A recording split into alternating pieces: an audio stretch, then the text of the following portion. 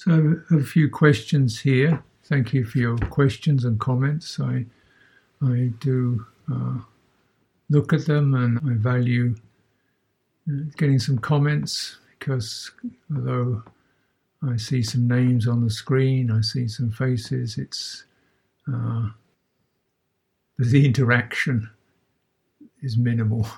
So it's to feel there's some real people there who are responding and bringing their lives into contact. It certainly gives a certain enriching quality, and also gives me something specific to address. So thank you for your questions and comments. So one of these questions, which we'll start with, is about the āsava in relationship to citta. And so these terms are linked together, and particularly the expression is when the āsava are finished, the citta is liberated. Āsava, the āsava have terminated. Citta is liberated through the termination of the āsava. So let's translate that into English, or we can, as best we can. Āsava refers to a kind of disease or corruption, and it's apparently associated with a disease that trees used to get, where they start to break open and their sap would come oozing out. Quite graphic. And so the āsava can either be seen as that which invades the tree, or it could be seen as the tree leaking its juice, leaking its sap, so it's bleeding, you could say. And so both of these are useful impressions to have to understand what's occurring. The citta, your heart, your awareness, your sensitivity, is invaded by some corrupting influence, and it starts to leak and flood, and its energies and its composure dissipates. And there are three āsava. First is called the āsava of ignorance, or seeing things wrongly. So this really affects everything. And in seeing things wrongly, or ignorance, means the citta believes that it belongs to this manifest sensory, mental, psychological. It believes it belongs to this. I'm in this. This is where I am. And this is such a profound influence that few of us ever doubt that we are in this. I am sort of aware in this body. I am in this room. I am living at this time of day in this country. This seems so true. And yet when you begin to examine, well, what are you talking about? Who's in this body? Which part of the body? The whole body? The body, as you experience it, is constantly changing. The visual appearance, the bodily experience in the body is of sensations and pulses that are continually shifting. And you can be aware of them. You can notice them. And also you can completely ignore them.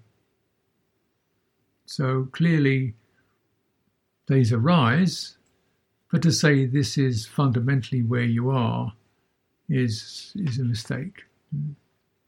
And similarly, even more obviously, we look around, we say in a room, well, if you take the walls down, you haven't moved anywhere, where's the room? And you might live in a country, say I live in Switzerland or something, and then, well, where does Switzerland become France? It's just purely a conventional border, isn't it?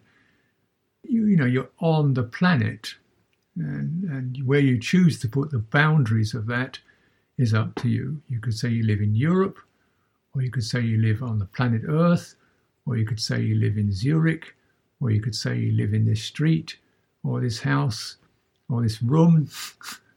And those are just creating boundaries around something that has no boundary. So what are we in? We experience ourselves surrounded by or seemingly in contact with the world of visual consciousness, auditory consciousness, tactile consciousness, and so on. But when you're, say, just even with your eyes, can you see objects? The object, it's out there, isn't it? So if it's out there, you're not in it, are you? Is it inside you, the object? No, it's out there. How do you see it? You experience a kind of feeling or a perception that arises from that visual thing, that visual object. But the visual object's not in you. If you close your eyes, it disappears. So you close your eyes, you're no longer in visual consciousness. Right? Similarly, hearing, all these other consciousnesses, you can close them or you can turn in another direction. The consciousness, and the most difficult consciousness, of course, is the mental consciousness, the thinking mind, which keeps arranging everything, and we seem very much to be in that. Until you begin to practice quietening your thoughts, calming your thoughts, and you see thoughts are no longer a solid wall, but they're momentary flutters and momentary processes, momentary phenomena passing through. So it's not very solid, is it? So, but the ignorance thinks, I'm in this country, this room, I'm in this body, that's the way it appears, till you begin to examine it. Now, the second āsava is the āsava of sensuality, which means there's a strong push. The citta pushes out towards sights and sounds, seeking happiness, seeking security in sights, sounds, touches, or a mixture of them. If I get the right flavour, the right odour, the right visual thing, the right kind of physical contact, I'll be okay. And of course, it never quite works. It's not stable and it's not satisfying. But the citta continually looks around in that realm for something or mixture that will make it feel stable and contented. And that's a strong impression. And it doesn't work because the citta actually isn't in the sense realm. It keeps trying to get into it because it's searching for a quality called happiness. But a sight is not happy, a sound is not happy. Happiness is in your own heart, in your own citta. It's not in the sight or the sound, is it? Right. So this kind of pressure to move out. And we can also recognize that there are certain ways in which we release ourselves or are no longer so engaged with the sense world. For example, when we have a sense of conscience and concern, morality, well, that's a real thing. That disturbs me. Morality is not something you can see or touch or taste. It's not an idea. It's a heart experience. Right? And with that, we're no longer so concerned about the sense realm or attraction to it. We just want to live in a balanced, composed way. So the citta can step back from the sense realm. There's a way in which it can not be so dominated by this āsava. But if it is dominated by it, then it's constantly seeking and quarrelling and trying to find a place in the sense world when it can't find a place. The third āsava is called the āsava of becoming. This is not a very easy translation, but the Pali word is bhava, and it means continuity. I will exist, I was, I will be in the future. Yeah. What will I be in the future? I'm concerned about what I'll be in the future. What will happen to me in the future, I don't know, and I feel anxious. Or I'm very eager for the future. I have a great idea, something I want to do in the future. And the past, I have regret for the past. I have a sense of nostalgia and fondness for the past. Where is this stuff? Where is this future? Where is this past? It's a mental construction, isn't it? Actually, there is no real future.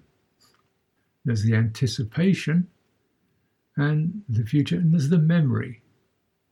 But anticipation happens now, memory happens now. They create the future. Yeah. But the inclination is to,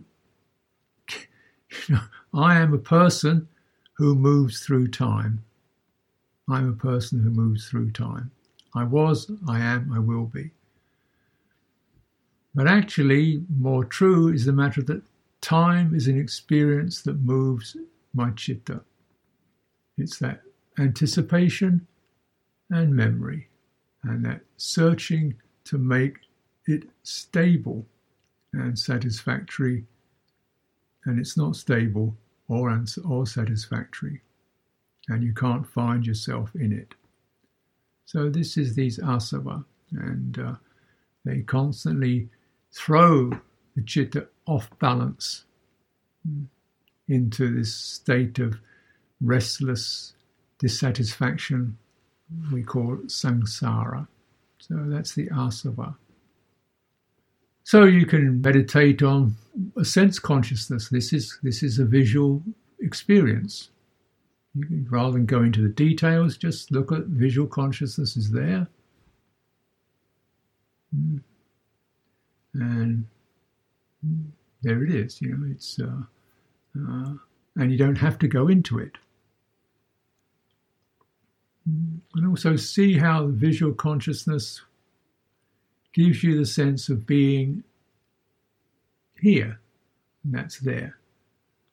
But actually, if you close your eyes, there's no there. So there's no there, where is here?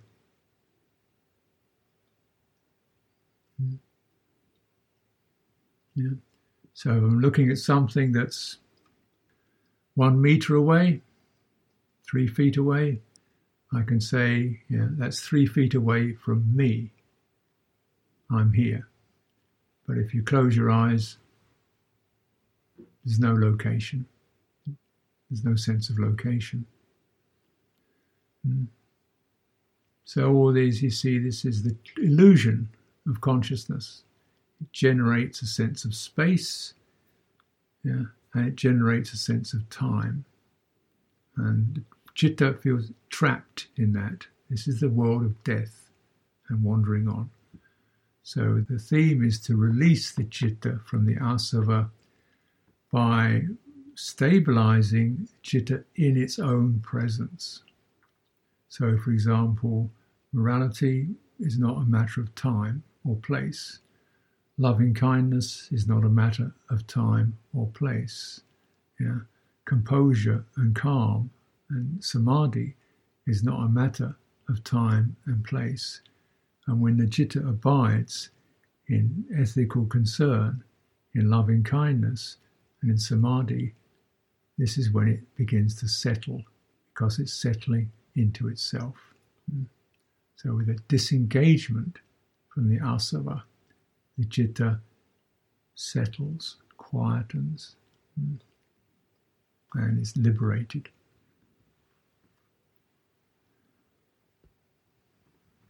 course, takes some work. You've got some powerful instincts. These āsava are very powerful floods. They're not decisions, they're irrational floods, rather like a disease. You don't decide to have it, it just happens. And, you just got to look out for the symptoms, because sometimes you don't even realize it. And when you're getting embedded, so that the world is running you, the world of time and place is running you, then you know you're stuck. And it's time to step back into citta, to bring it back into itself, find some composure. A woman is asking about nagging sense there's something wrong with me. I haven't settled into a relationship, I don't have children, I'm getting old, I'm on my own, I don't fit in. So with these feelings, I keep sensing a pain in my chest, trying to give it all space. And then as I do that, I get a sense that all these feelings and energies and attitudes of not fitting and so forth, and something wrong with me, they're not mine. I got a sense I'm in an energy field of the family, picking up on sankharas, mental formations, psychological forms, attitudes, behaviors, and so forth, that resonate with the tendencies in my conditioning. When I realize this is not me, the feelings lose their grip, and I align with Buddha, Dhamma, Sangha. So, though the woman feels she really appreciates meditation,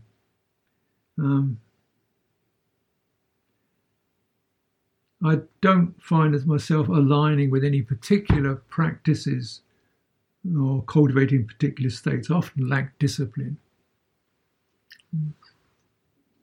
in practice. So the person is asking about that and very much appreciates support from the monasteries, and in fact is considering maybe seeking ordination. Well,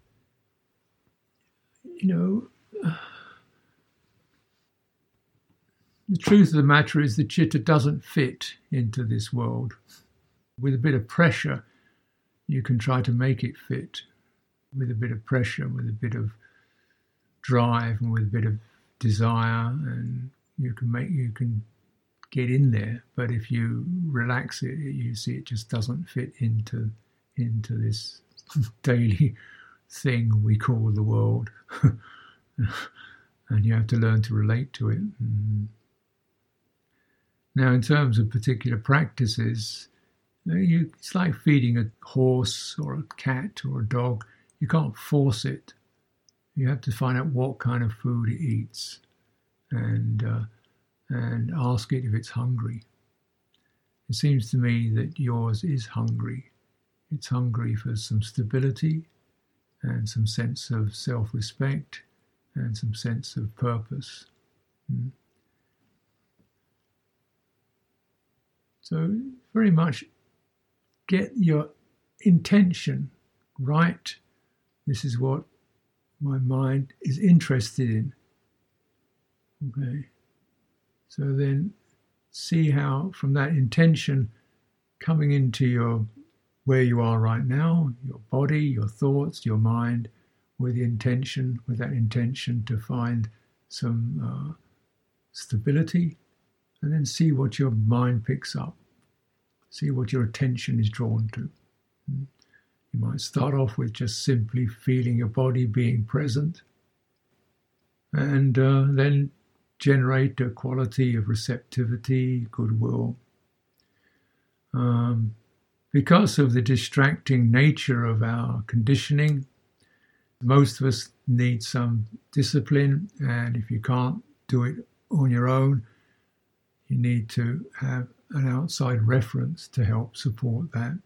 Either a monastery or a Dhamma center or friends who can be with them, and a sense of that helps to create the discipline.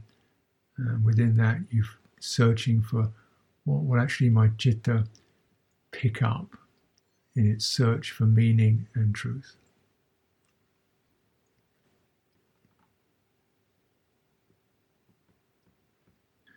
So another person is asking about kalyāṇamitta as being important. The Buddha stresses the importance of it. Many of us do not live in Dharma communities where we have ready access and support to kalyāṇamitta. Wonder if you can speak to ways we might be able to attune to kalyāna as a meditative and life practice. Well, I think at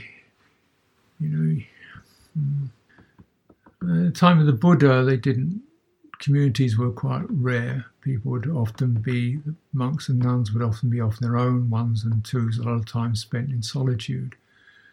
So I think one could imagine being, if you're in lay life, that, in monastic communities, we're all really, swinging along together and really cozy and talking on Dhamma and getting a lot of support from each other personally, and that isn't the case. There's a lot of solitude, a lot of silence, a lot of space, but often your kalyāṇamitta is your sense of respect and your sense of common values. And whether a person is physically present or not physically present,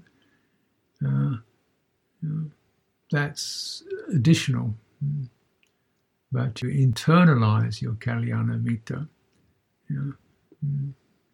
So you attend to admirable qualities, and particularly any that you remember any other person modelling. So you might have seen or heard or encountered. So you remember those. This is the function of sati. You remember the skillful deeds, acts, generosities, kindness that have been shown, and you remember and you linger with those. So you build up this perceptual field of kalyāṇamitta. The Buddha himself was moving around a lot. Perhaps if you're a monk or a nun, you might only see him once or twice in your life. You didn't know where he was going. Same with some of these forest ajahns. You were lucky to catch hold of them. They might come through for a few days and they're off. And the idea is, you have to pick up the impression, the memory, the image, and linger in that.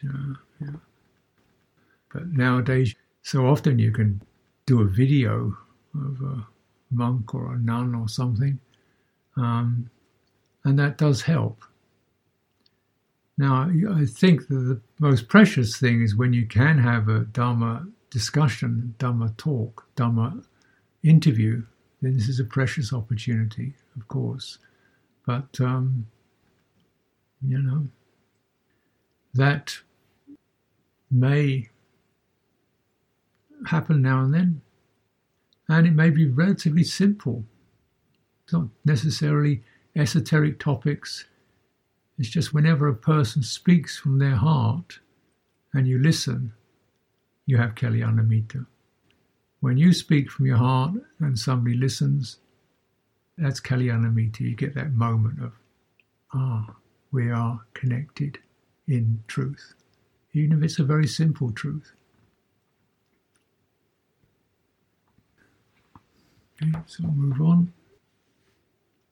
Person's asking about her neck and head feel quite separate when she's doing mindfulness of the body, feeling internally the body. So you get the internal impression, there's this sense of a chest here and a throat. And she feels it's kind of like disconnected, it's broken off or something. So what to do about that? And particularly as this seems to be linked to her thinking processes, or I think it's a woman, it might be a man. This person's thinking processes seem to be cut off from his or her sense of sensitivity and responsiveness. That's the head has got its own world it's living in, which is different from the world of the body and the heart. And so that's both psychological and even somatic. And I would suggest that's not uncommon because of particularly our lifestyle these days. A lot of energy goes into the head, into thinking, and the body is ignored, When we're busy, we're up in our heads, a lot of energy here. You're barely aware of the body much at all. If you're walking, you've got the idea of where you're going, you're hardly aware of your feet or your body. You just, as long as it keeps going, that's all you know about it. So there's an extreme unbalance, lack of balance between the head and the rest of the body. And that manifests as over-intense thinking and loss of sensitivity. And this is the story of the urban lifestyle, and that we're now dealing with abstractions, screens, ideas, future, past. None of these have an embodied reality to them. But this is where most of us, people live in this abstract world. So, a couple of things. First thing is you learn to sweep your attention from the sensations in your chest or your throat up into your head, sweep it slowly up and down, and see is there any place where it stops? Is there any place where there's a tension or a break? If that's the case, you bring your awareness there and expand your awareness till you find the places where you can feel things. You can feel your chin or your jaw, and you can feel your throat, and just linger there, building up more sensitivity around this particular area. And you can move your awareness around lightly if it feels tight or tense or numb. Second thing is, with your thinking, learn to feel your thoughts. So we can think about da-da-da-da-da very fast, and you might feel them, this is a fast thought, this is a busy thought, this is an urgent thought, this is a happy thought, this is an excited thought. So you begin to feel the emotional undercurrent of your thinking, so then you can take the thinking back to the emotion that's driving it, and then take the emotion back into the heart, and then rest the heart in the body, feeling how your body is stimulated or activated by these emotions. So once you get back to emotion, then you can feel your body again. So you're beginning to form a connection between the thinking, the head, body, and heart. And none of them are wrong. They're just, when they're unbalanced, things go wrong. But if they come together, then things begin to settle properly, and you find the right balance. Someone's asking about the technical points. 3 terms for investigation: vitaka-vicāra, dhammavicaya, and vimaṃsa. Vitaka-vicāra is not investigation, it's just the thinking process, which means that thinking places attention on something momentarily, and vicāra, how does it feel? So it's like thinking and sensing, just like you're placing your finger on something. So whenever you think of something like, Janice or the cat, you get a little picture of the cat, and then, that's that. So the placing and sensing. There's no investigation. It's just a location. It's creating a perception, right? Now, dhammavicaya is you exploring the quality of an experience. How does this feel? What is it doing? And so exploring the qualities of experience. Is it sour? Is it defiled? Is it pure? How does it feel? So investigating qualities of experience. So the thoughts are thoughts, but there could be thoughts that are brutal, thoughts that are fickle, thoughts that are happy. This contains this quality. So you're penetrating the qualities, the ethical and the tonal and the citta qualities that are present in phenomena. This is mental phenomena. Vimaṃsa refers to a process of analysis. So it's like, this is this, it's much more intellectual.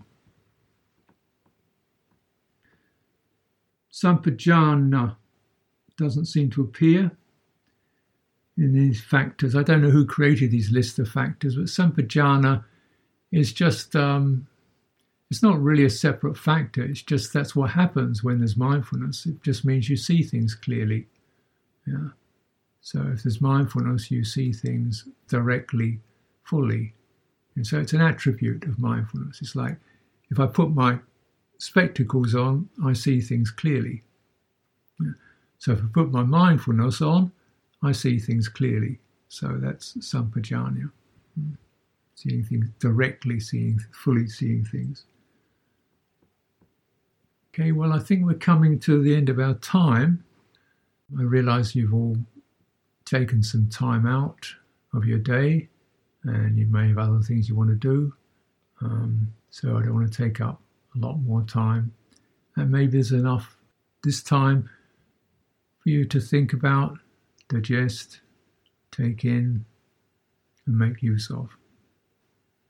So let's keep practicing, and I hope to see any of you who wish to. Hope to see you next week, next Saturday.